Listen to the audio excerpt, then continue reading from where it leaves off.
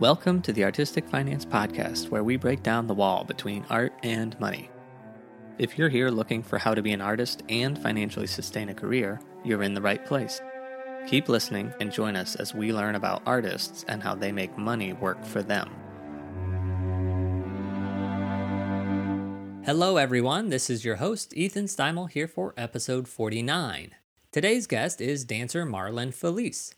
She's a dancer with Pilobolus, is in the current Broadway revival of West Side Story, and is currently streaming performances via Speakeasy On Demand, which, if you want to watch, make sure to use code MARLON for 10% off. Before we get to the interview, let me say thank you for listening. To the new patrons, welcome, and to all patrons, thank you immensely. If you want to join our patron mafia and access a private podcast feed, get the shows early, and the extended interviews, sign up at patreon.com/artisticfinance. Use the code MARLON for 10% off. Just kidding, the Patreon doesn't work like that. But thank you in advance for becoming a patron, especially if you do so by May 5th. If we can get 50 patrons by May 5th, we will continue to put out new episodes every week. If not, you'll get a new episode every other week, which means that the weeks between you'll be sad and lonely without me. Links to everything we talk about today is in the show notes and on our website, artisticfinance.com. We also have the back catalog of episodes there, along with links to the gift shop and if you want to make a one-time payment to the show. Without further ado, let's get to our interview. Welcome, Marlon Felice, to the podcast. Hi, thanks so much for having me. I'm so excited to dive in. We're recording this on March 20th, 2021. So we're amidst the COVID-19 pandemic. We're amidst a Black Lives Matter slow burn across the United States. And most recent incident, there was a domestic terrorism incident in Atlanta where somebody shot 6 Asian women at a spa. That's the background of where we are in this moment. Yes, unfortunately. Marlon, could you just tell us a little bit about you? What do you do? What's your shtick in life? And where are you now in your career? Absolutely. So my name is Marlon Felice. I was born in Dominican Republic. I come from a Dominican family. And I grew up in Miami since I was about a year old. And my real medium of artistic expression is dance. It's the body. I've just always been a mover. It's a sort of story from my parents from when I was a baby, how that showed very quickly. So I grew up first just dancing with my Jamaican family. I love to say that my dad was my first dance partner. And then, of course, that led into things like some gymnastics training for a couple of years. And then I was lucky that Miami had lots of magnet programs in middle schools and such. So I got into one of those, the New World School of the Arts, which is a performing arts high school that I then got my foundational classic ballet and modern dance training. I also joined a local dance studio, the New Image Dance Center. By that point, I really had decided if that was going to be my career path. And I have always had outside interests. I'm just a communicator, but I knew in my heart of hearts, I just had to follow through with dance and exploring that path. And I have never regretted that choice, not once. I then went on to NYU Tisch and I got my BFA in dance there. And since then, I've had actually a very varied, sort of unpredictable dance career, I'm sort of in a place now with the pandemic, lots of people are reflecting. So sort of still in that space of exploring that question for myself. But I danced with a local modern dance company, T10 Dancers, and did some sort of freelance exploration in New York City for that first year out of school. Then I did my first cruise ship with Royal Caribbean, which was 3 big production shows. And then the really big surprising addition to that was aerial work on that ship. So I was paid to learn that skill, which was an amazing way to do it. Came back and I was auditioning again and I connected with Pilobolus and I then started touring their Shadowland around, the world really internationally. I came back and they were sort of in a transition period with the company. So I explored musical theater. And then I did my first musical theater tour around the US, a non-union tour. Went back to Pilobolus doing Shadowland 2 for about 2 years on and off, kept auditioning for musicals and exploring that world. And then that brought me ultimately to a second cruise ship contract with 2 major musicals on there. More Broadway connections through that. Holly Ann Palmer and her company, Kaleidoscope Entertainment. And then I worked with Warren Carlyle on a show for that ship called Havana. another more freelancing with Plobolus work.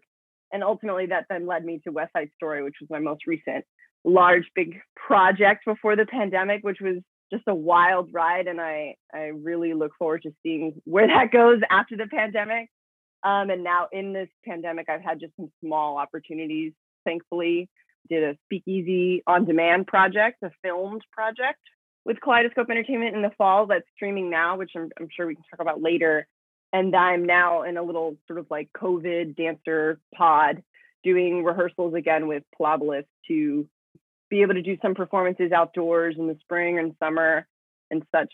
And hopefully that all can follow through. So that's where I'm at right now. Man, Marlon, that is a lot. Yeah. Whoa. I was trying to keep track of it all. You don't have to answer this question if you don't want, but I am curious. How old are you? Yeah, I actually had a feeling this would come up because it feels like a part of my consciousness in a way that it hasn't before.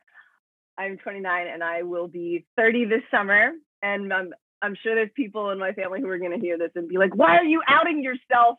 You're a dancer. Don't do that. But I've never been ashamed of my age.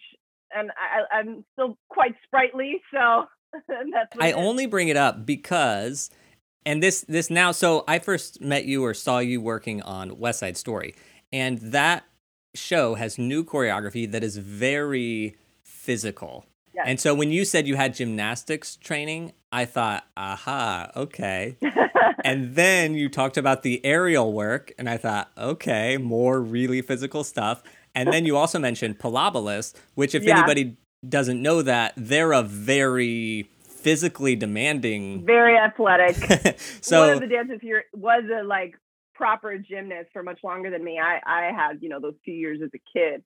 So I would say that it's in my movement DNA to be somewhat daring and to be athletic.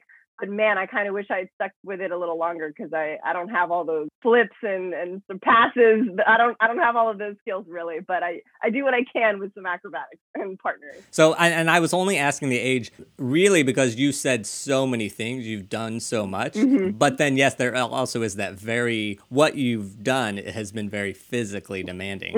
Okay, so really quickly, your creative personality here, what is a live event that you like to experience as an audience member? I haven't done a lot of this, but I've realized how much I appreciate it during this time. I actually love live music shows, but not in this sort of mega arena situation, though that can be fun.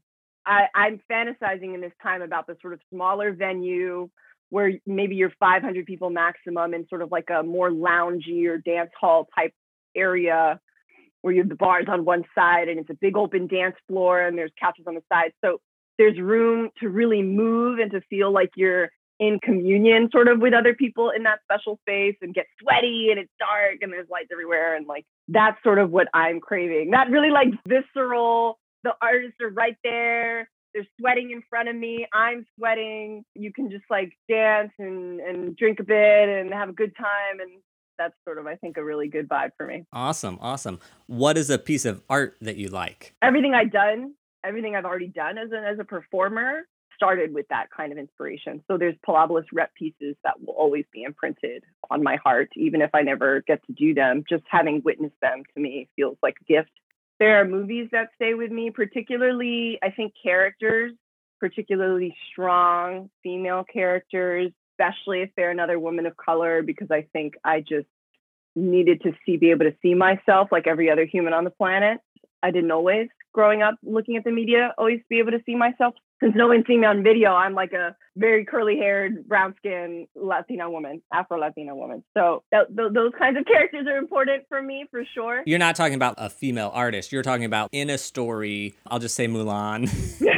I did watch that recently. So the character of Mulan. Absolutely. I think I'm sort of questioning this in this moment, why I've never had an idol or a particular mentor, or people look at certain artistic figures as their mentors or their guide.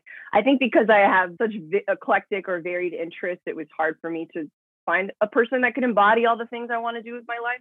But I will be very inspired by different people's work in different arenas, the paths that they've taken. And I sort of take pieces of that, or I feel inspired by their sort of authentic ownership of their life and their path.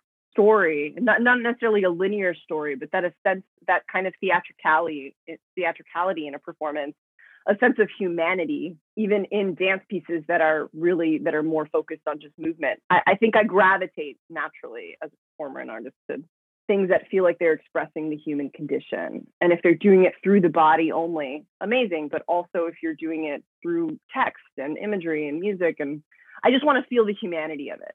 The characters have a way of doing that if you can relate to them. Here's a question that I wasn't planning to ask you, but it's about your financial personality.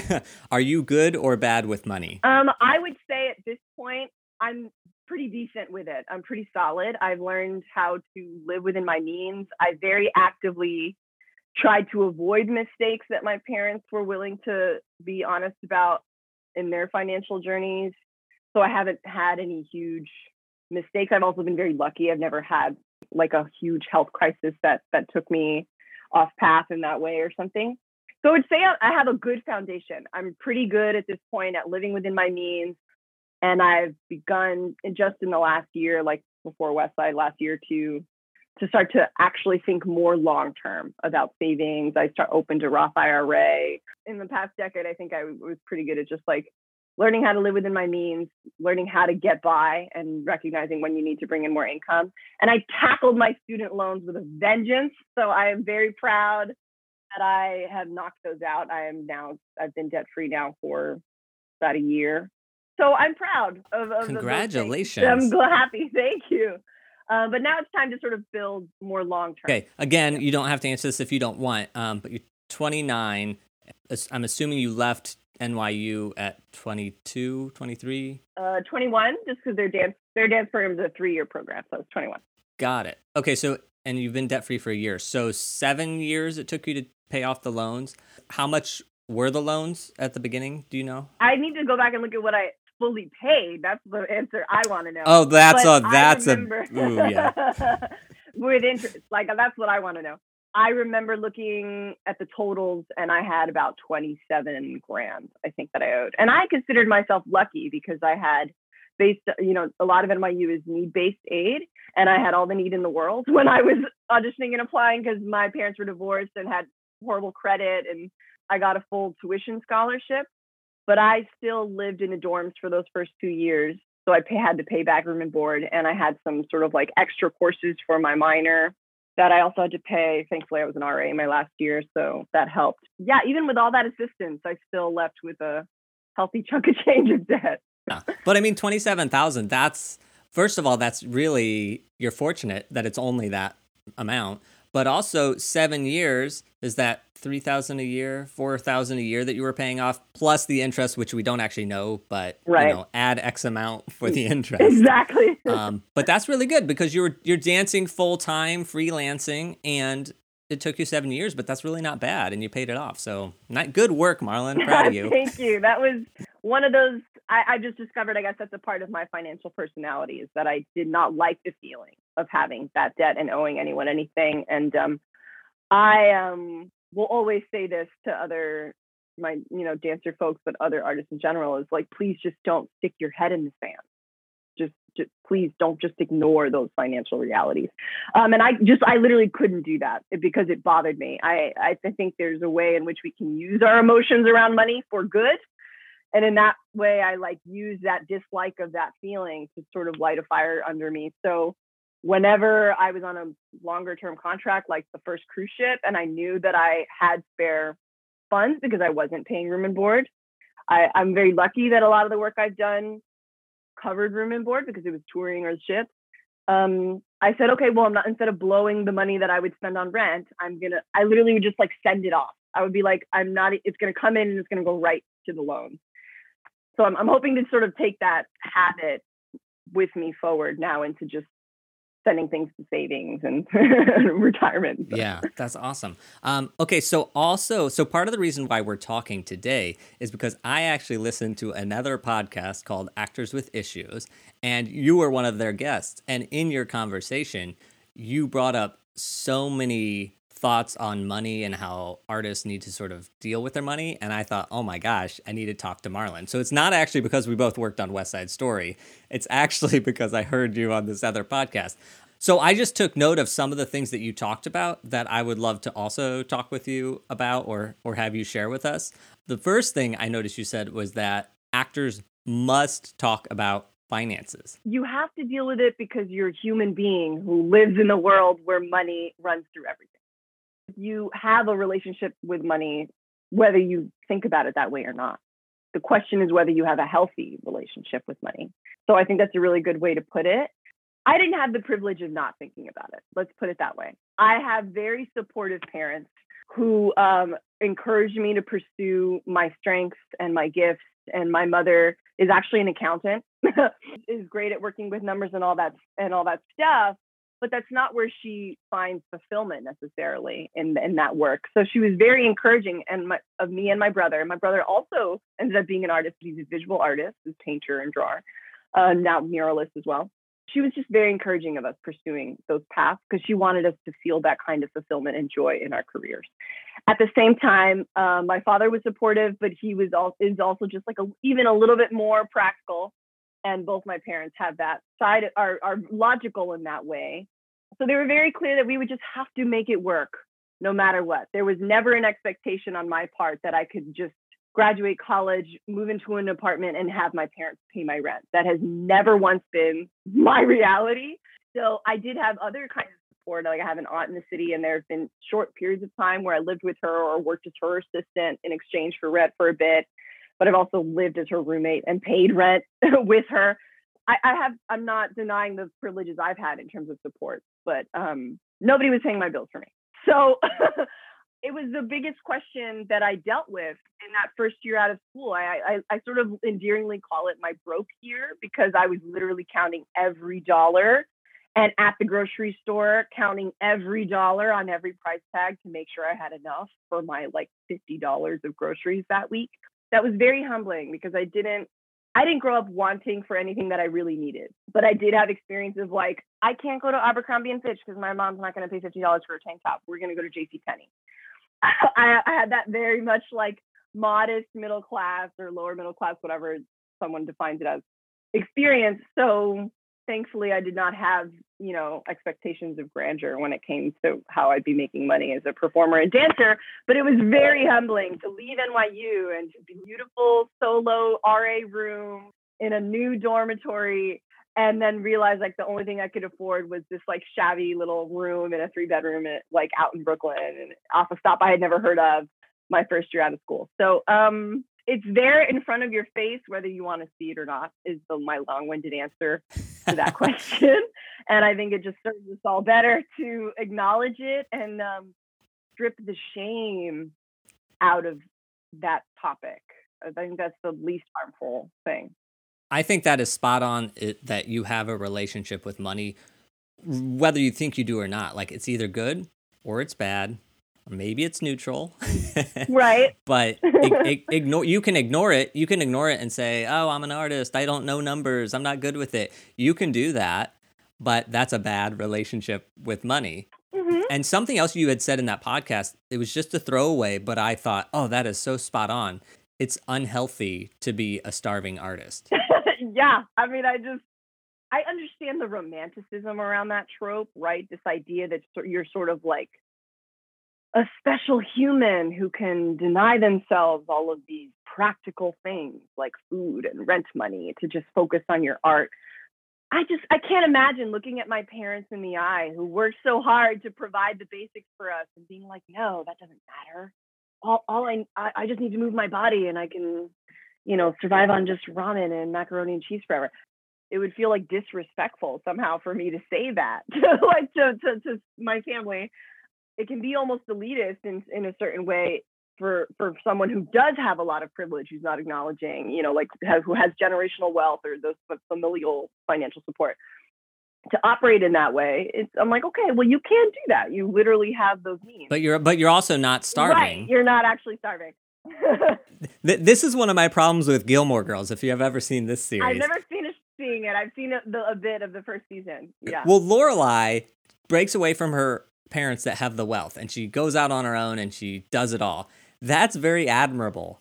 But she could always go back if she needed. Yes, it's very noble. But you have a safety net. Yes. Yes, that is the word I use for it. And then we can talk about what that means in the policy standpoint in terms of safety nets, which is a whole other topic.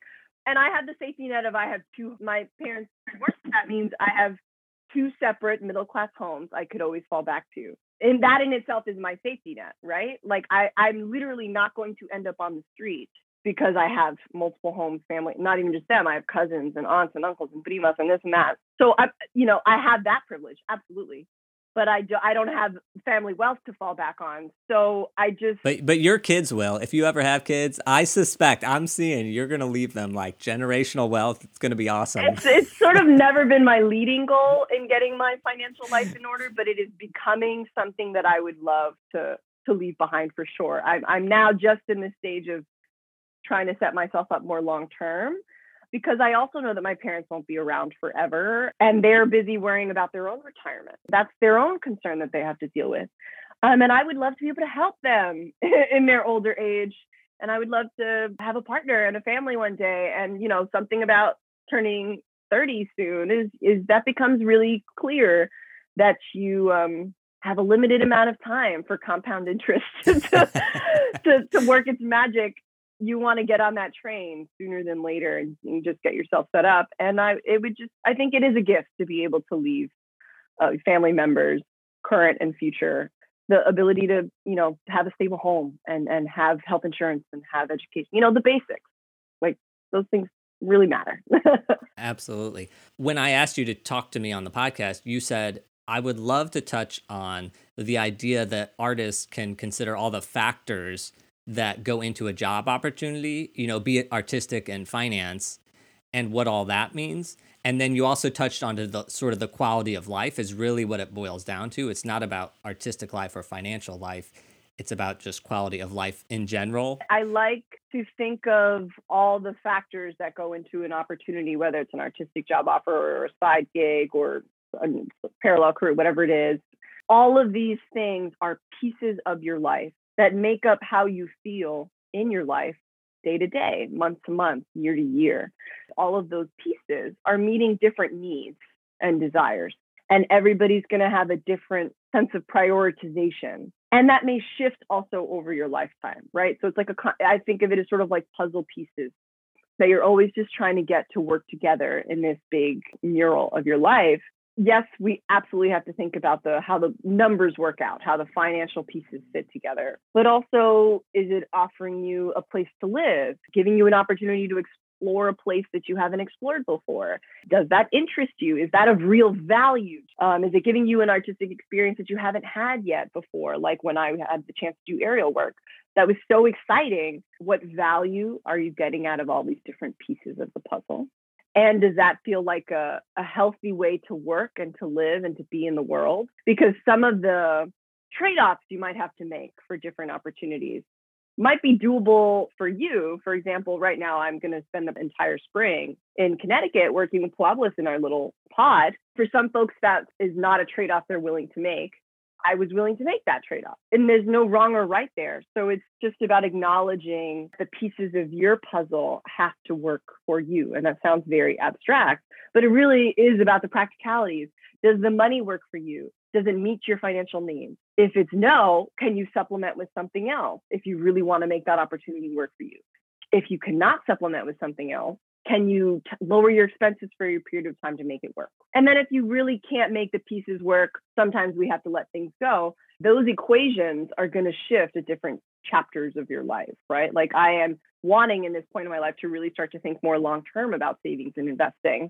I am going to be paying close attention to income and trying to make that more abundant for myself. At the same time, I still want to be creatively fulfilled. So maybe you get both of those things in the same project, but maybe you don't. Maybe you spend part of the year doing something that's really artistically fulfilling and you're more frugal, and then you do something that's a little bit more financially rewarding to sort of make up for that time. It's really just about a balancing act. I think that's an emotional game we play within our brain of, I'm doing this thing for money, but somehow in my head, I feel like that's shameful and I have to justify and only tell people about the art I'm doing and not really tell them about the part that I'm doing for the financial bed. Well, one, I think that does a real disservice to young artists in training who are looking at this career as a possible path. and wondering how they're going to do it for themselves, particularly artists who don't come from a place of socioeconomic privilege. And if you talk to them purely about the art and you do not tell them the reality that, oh, I also have this day job that pays my bills because the art's not paying my bills. If you're not open about that, and you don't have to like go into it, but if you don't just kind of say it somewhat plainly like that, it's deceiving. Even if you're not intentionally trying to lie to them, you're sort of lying by omission because you're giving them this sense of like, you could do exactly what I'm doing and survive financially. You're giving them that impression. And I don't think artists have to reveal all their financial details, not by any means. I just think it does a disservice to those who are learning from us and working with us. In terms of the emotional game we play about feeling shame about taking on a project because it pays well or having to have something else. I think that ties into this sort of larger cultural idea that it's impolite to talk about money, which I find so ironic because at the same time, this culture idolizes wealth and billionaires and such. So I'm like, who does it really serve to operate in that way? Who does it serve? I just think it's shady. And I think it just makes our lives so much harder. Feeling bad about needing money and needing to take money from a certain project to something else, or I just think it makes our lives needlessly harder. I felt that for myself, that it would make my day-to-day harder to try and think of it that way. And actually, I want to go way back to you paying off your student loans. I said you were freelancing as a dancer and you paid them off, and that's true. But you also worked retail. Yeah, I did other things. And I'll sort of like put my money where my mouth is. I will openly share those things now for anyone who's listening, because I want them to understand that I've been very blessed to have periods of time where I was exclusively working as a dancer performer, and that was paying my bills full time. There have also been months of time, entire half years for the most part, where I was auditioning and I treated that as my day job. And I was working the night shift doing other things. So my first year out of school, I worked a part-time retail job. This was a humble pill too. I worked coat rack at Webster Hall, the dance hall that was 2 blocks away from the NYU dormitory I had left the year before as an RA. That was my first big humble pill when I just needed something quick to supplement. I then later on, after some dance contracts, sort of revisited some experience I had as a hostess in restaurants. So then I tried to move that into waitressing a bit. And then for the last 2 years, the supplemental income primarily that I had between dance contracts was as a cater waiter. I did that on and off between Pilabolus work, between musical theater work. I did that on and off for at least like 4 years.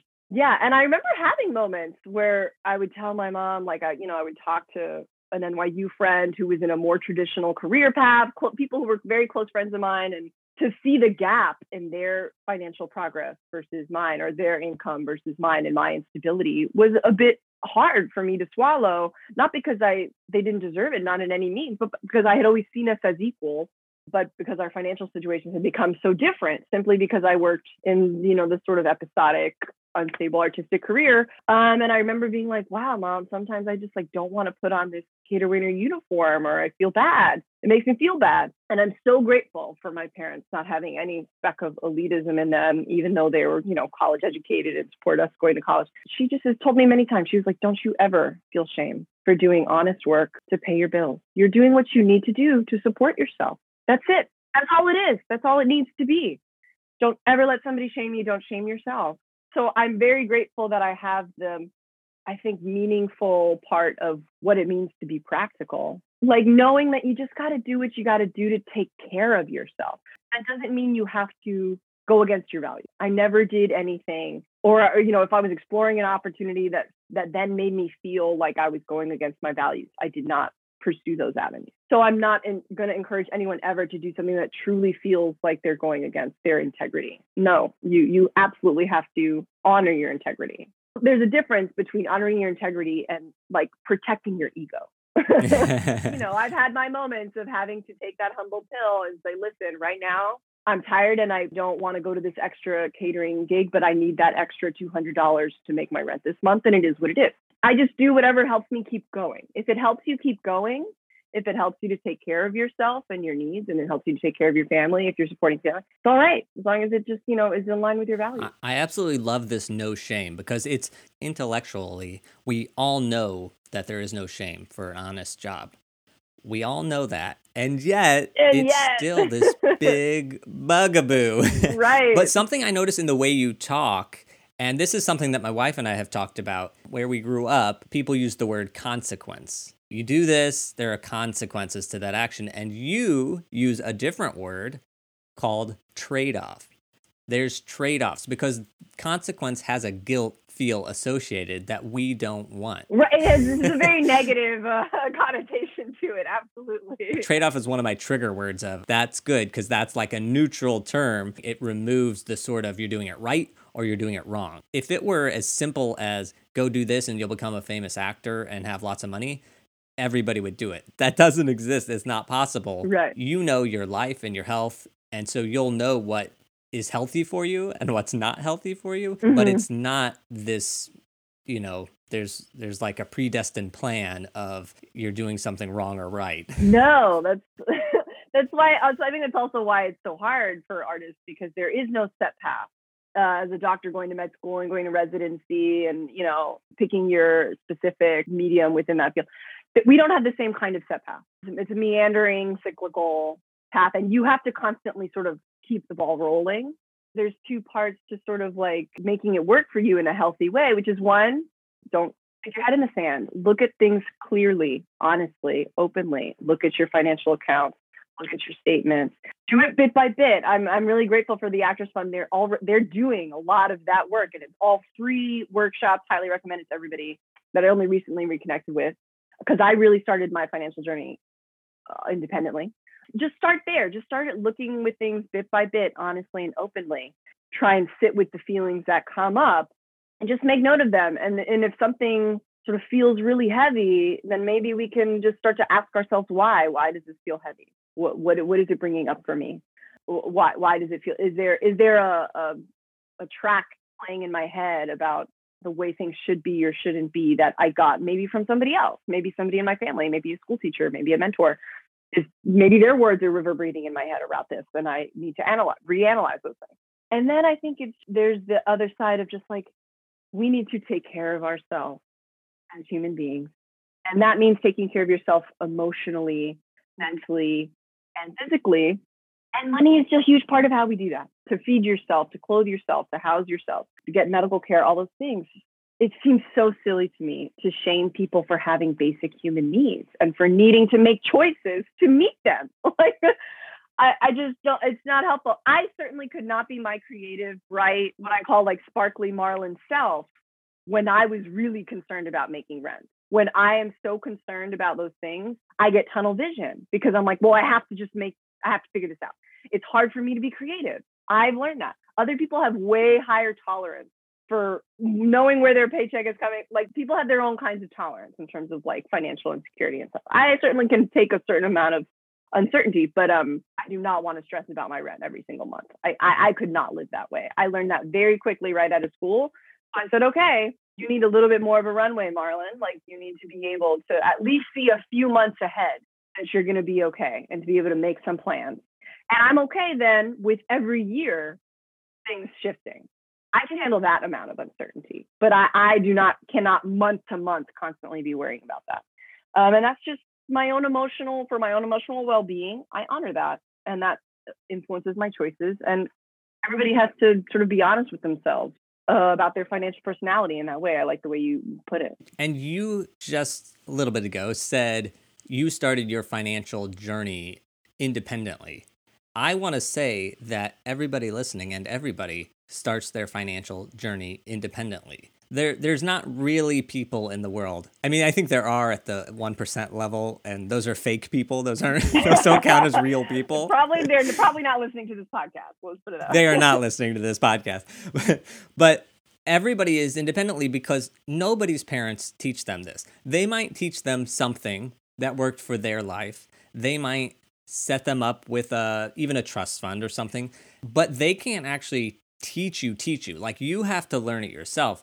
All artists, all your peers, they're all in this same boat. They have to learn financial independence, financial wellness on their own. I mean, we can certainly talk about it, and you both of us clearly encourage that, right? Cole, because how else are you going to learn if you don't know what other people are doing or what they've done that maybe you can do, or maybe what they're doing that you shouldn't be doing? Right. But you have to take the initiative and the action because people don't talk about this and nobody teaches you. So even your mother, you said, is an accountant, and that definitely helped you, I'm sure. Mm-hmm. But did she really teach you numbers and teach you budgeting and say this is what you're going to have to do if you want to survive as a freelancer? Yeah. No way she did that, even though she's good with numbers. Well, parents, one can only teach you what they themselves know.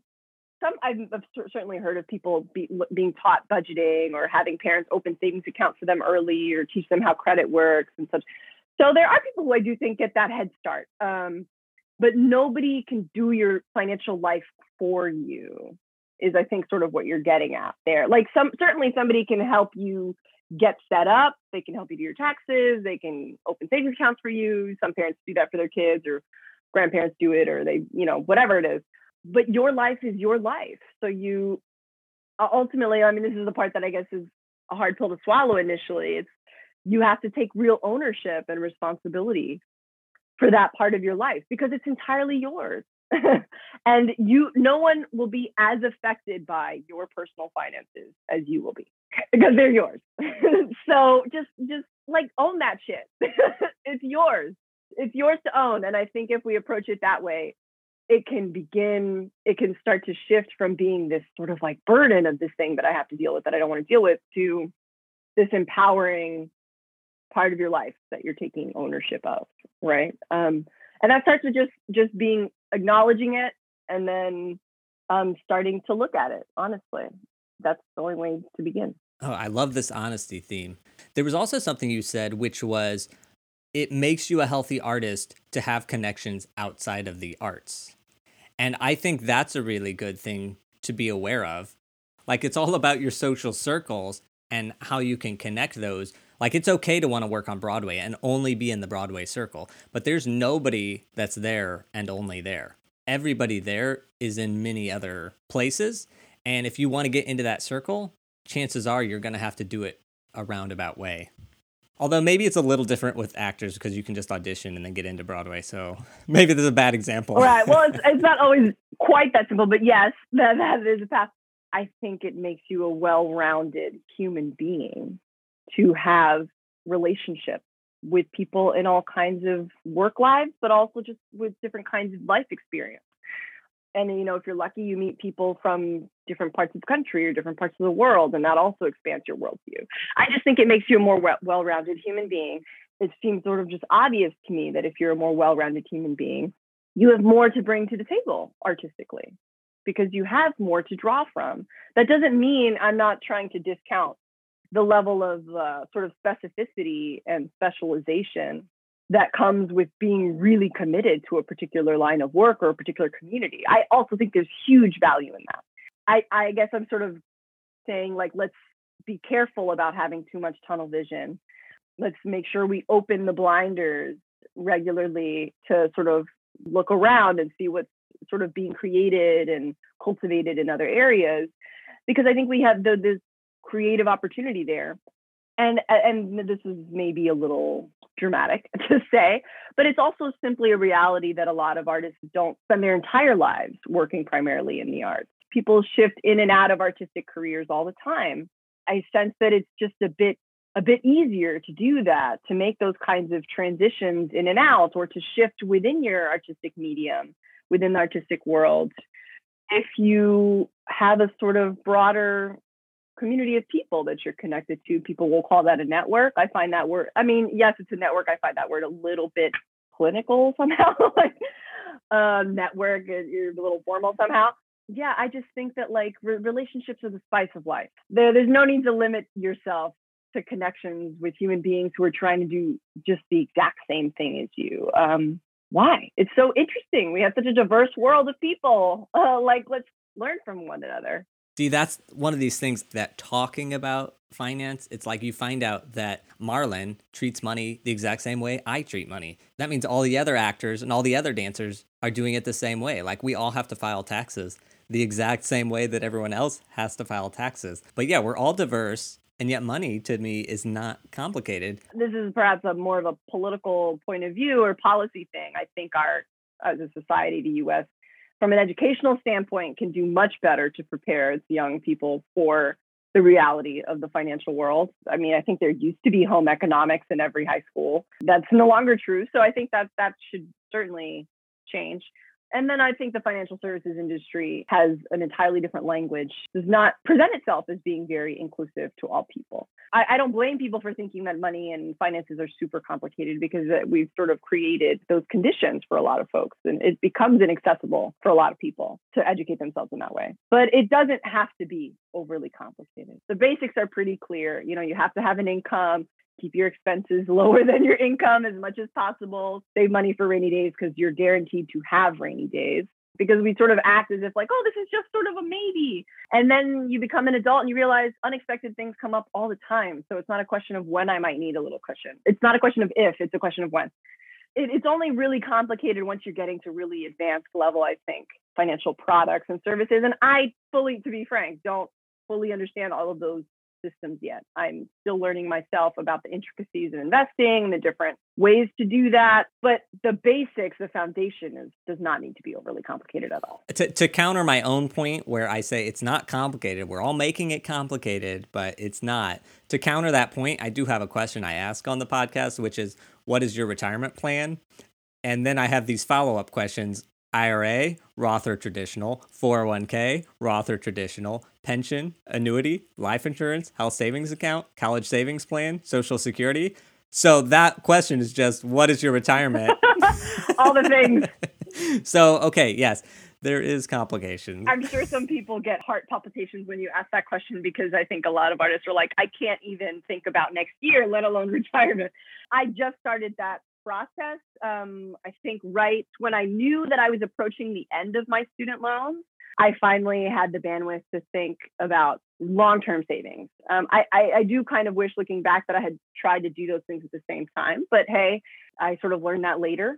My current retirement plan has just begun. My equity contract with Westside was the first time I had the opportunity to get a 401k. I did immediately take that opportunity with Westside, and I immediately, with every paycheck, started using it to contribute. Right before that happened, I opened my own Roth IRA with the Ellevest platform. It's the robo-advisor. In particular, their mission is to get more money into the hands of women plus, all female identified folks. Even that playing field, which is a whole huge mission. And I'm now currently looking into what other options are for long-term savings and investing. But those are just my two simple vehicles that I've literally only in the past 2 years begun. And now I'm really excited to just see those things grow. That's awesome. Okay, so I'm going to begin to wrap this up. One thing that you touched on a little bit, I just wonder if you have anything more to add, but it was talking about self-care. Self-care, yes, there's definitely a financial aspect to that. What are you doing for yourself for self-care, and or do you want to stress the importance, and how do we do that as artists and freelancers? Absolutely. I mean, it became, I think, for a lot of people, a priority in the pandemic, but that was already kind of revealing itself for me already. Like I mentioned, when I was sort of really exhausted and kind of burning out the summer before Westside and needed to take time off. It's taking care of yourself. Good care of yourself, ideally, the way you would hope that your parents and the people you love and your pets and such are hopefully taken care of. Money is obviously a part of how you do that. Taking care of my money is taking care of myself. It's not the only way to take care of myself, but it is a part of it. I think just making room in your life, I think, for processing for me is I didn't realize until more recently how much I needed to build in a little bit more space in my day-to-day to just process the day. I maybe not all performers feel this way, but I'm pretty sure we're all kind of emotional people. I don't see how you could become a performer without having that. At least for me, I'll speak for myself only, that I certainly feel things in a deep way, and things that really trigger something in my mind will stay with me. They will stay on my mind for a long time. So I need to dedicate time in my day or my weekends or whatever to just sort of process emotionally and mentally. And I'm getting, I think, much better at doing that now. It's a habit I hope to take when things really start to gear up and you were sort of in go-go mode again, take with me is to just build that space into your life. And it doesn't have to be a lot. Maybe just like 30 minutes at the end of every day where you can just be with yourself to check in. How am I truly feeling? What happened today? How is that sitting with me? That leads into sort of mindfulness practice. I am a trained yoga teacher, even though I haven't been teaching. So I do have a yoga practice and yoga philosophy to fall back on. I'm currently in an online Buddhist studies course to understand more of the Buddhist perspective. And I've started therapy this past year. So there's lots of different avenues for people to check in with themselves and to make sure that they're taking care of their sort of deeper needs that are harder, that are easy to sort of pass over because the day-to-day logistics tend to take up a lot of bandwidth in our mind, right? So I will just say to anybody, like, set a little bit of space and time in your day-to-day, or at the very least at the end of each week, to truly check in with yourself. Whether that means like you feel like you need to check in on where your finances are at that moment, or you need to check in really on like you're feeling pretty emotional, if your brain is feeling foggy, if your body's not feeling good, whatever it is, just make time to check in to address those needs. I think it's just like a fundamental human right for us to be able to have our basic needs met. You know, that's just sort of my humanistic point of view. So before you can really do that for other people, you have to do it for yourself. I think that's the best way I've ever heard it described. Look at your pet. You look at them and you think, this is what they need for a healthy life. Okay, I will provide that for them. So if you can remove yourself from your body and look at you and say, what does Marlon need to live a healthy life? Okay, we have to provide that for her. I think that's a great way of figuring out like what you need to be healthy. Absolutely. I think sometimes you need a little distance that way, and maybe journaling or meditation, all kinds of things can help people sort of have that bit of perspective. So whatever way works for you. Last question before we wrap up, which is, so during the pandemic, you've been doing something called Speakeasy on Demand. What is that, and how did that work during pandemic? We're sort of in the big spring push to share that show online. So it is an online streaming show where you pay for tickets and you get access to the show for a week, and you can log in anytime in that week to watch the show. There's multiple packages for ticket prices because the way ideally the show is built, it's sort of like a variety type show. There's burlesque artists, there's circus artists, there's the host of the show and her sort of additional supporting characters, which is what I was, the sort of madames of the show. We're in the musical theater vein. We're just sort of inviting you to come in and watch these different artists, and we're sort of the through line throughout. But the show is also partnered with Bar Lab and Absolute Vodka so that you can drink 10 specially crafted or 5 different special crafted cocktails while you're watching the show. Then you will get your package delivered to your home, and it has the 5 different cocktails. They're sort of already pre-mixed. You know, I think there's even little there's like little lemon wedges and all that kind of like dried fruit. All of that is included. You could even buy a separate package with, I think there's barware if you want to buy some of the specialty barware too. But you would get that delivered so that it would arrive at your home for the week of your viewing.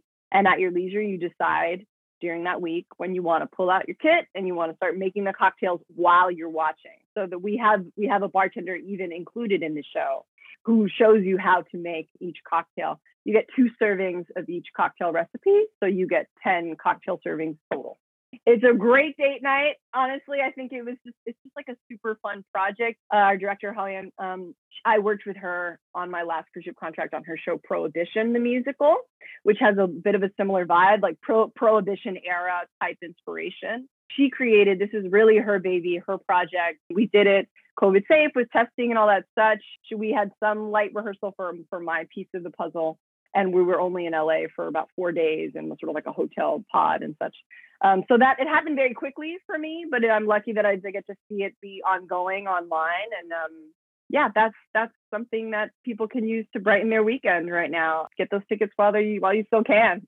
Money-wise, you were hired as a performer, right? Mm-hmm. Were you paid one time, or do you get a cut if 100 people went and bought it in one day, would you get a little cut of that? Or have you been paid for and you're like, I've washed my hands of it? We were paid sort of a lump sum contract for the actual work of rehearsing and doing the filming. And then there was, I have to look at what the language is exactly, but I think it's like monthly that I'm getting right now, or quarterly. Came in also for the continuous streaming of the show online, as long as it continues to do that. It's sort of, I guess, a little bit like, what do they call them? The R word. Oh, I know this word, and now it's escaping me. Oh, royalty. Yeah. Kind of like residuals. Yeah. It's kind of like that, but not exactly, because she's, an independent producer. I also have a special code under my name for anybody who wants the discount. What is your code? It is just my name, Marlon, but you got to spell it correctly. It's MARLON. That will get you 10% discount. So highly recommend it. Use it. And that does, full transparency, it does, I think, help give me like a little bit of a tiny kickback for that. But I mostly just want more people to be able to see it and experience the fun of it. It has really a little bit of something for everybody. It was a bright spot in my pandemic year, and the year that never ends. So I hope more people can just have some joy in their life from watching some entertainment from home that was truly crafted just to make you laugh, to make you have a good time and forget your worries for a bit and enjoy this sort of spice of life for a couple hours. If I go watch it, which I've seen photos of it, it looks really entertaining. But if I do, I will use code Marlon, MARLON. That's right. Just like Marlon Brando. Yeah, perfect. But Marlon Felice, who's way better than Marlon Brando. Yeah, thank you. Yeah, well, I'm working on my website right now. So that'll be live on the interwebs this year at marlonfelice.com. But yeah, they can go to speakeasyondemand.com. You can also just stream the show if you don't want to have the cocktails. That's the most affordable option. That's valid too. So just check it out if you're interested. Fantastic. Well, at least 13 people listen to this podcast, so maybe 13 people will go. Cool. So, okay, so just a couple more questions for you. What financial advice would you give yourself back when you started your career, or would you give a dancer that is starting out right now? It's a sort of a two-piece thing. You have to pay attention to it. Number one, please do not establish the pattern of sticking your head in the sand, and start saving whatever you can right away is the other piece of advice. It's like super boring. Every financial advisor or like piece of personal finance content starts with that, but it really is the foundation. Try to keep your expenses lower than your income as much as you can so that you have that money to put aside. And I love the way that people describe it as paying yourself first. If that's the first bill you pay, that you take out, I don't know, whatever it is, $25 out of your paycheck, and you put it in your little savings account just for yourself. If you start that habit early, it just becomes second nature. And then you very quickly can see how that money grows. And that's going to give you the emotional hit of positivity to keep that ball rolling. It doesn't matter if you're like 15 years old right now and you're training and like the only job you have is like you're working at the local ice cream parlor or something. Do that as much as you possibly can. I understand that sometimes you have to spend all the money you make to survive. But if you can, even if it's just like $5, just get that habit going. And then you can build on that over time. Marlon, what can you and I do to stress the importance of finance and savings to our fellow artists? Certainly do having conversations like this that we make very accessible to folks online. I imagine that there's plenty of folks out there who have a hard time breaching this topic like face to face with anyone. So this is a great way to sort of, it's the same way that people can maybe take Zoom fitness classes and feel more comfortable because they don't have to be on camera. They can just, be a black. So I think doing things like this for sure, like out in the open and in the media world, having more voices that are acknowledging this reality. And then, but I do feel like I'm sort of wanting to go further with that. I certainly have conversations here and there with some of my closer dancer friends about how they're managing, to move apartments or what they're, hey, if you don't mind, like, what's your rent in this new place like? Like, how are you managing that? I do sort of want to go deeper. I'm sort of wondering, like, how can I check in on my friends and be like, hey, like, have you started saving? Like, I'm I think the way I'm approaching it is I just try and find opportunities to share what I'm doing and say, hey, listen, I've connected with this platform, Ellevest. I love their free content. I've learned so much. I feel like you would really enjoy it. Or, just I try to share resources in that way, because I feel that everybody deserves to have that information. And if I want other people to talk about it openly and without shame, I have to start. I have to be the example. So, if a friend doesn't bring it up, maybe I'm the one who brings it up. Maybe I'm the one who really starts that conversation. And my closest friends, I've never had a problem going in that direction with them.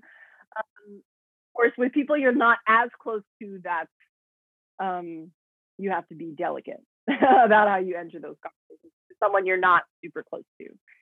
I think sharing resources is a great way to do it. I would say you don't have to be delicate, as I am not.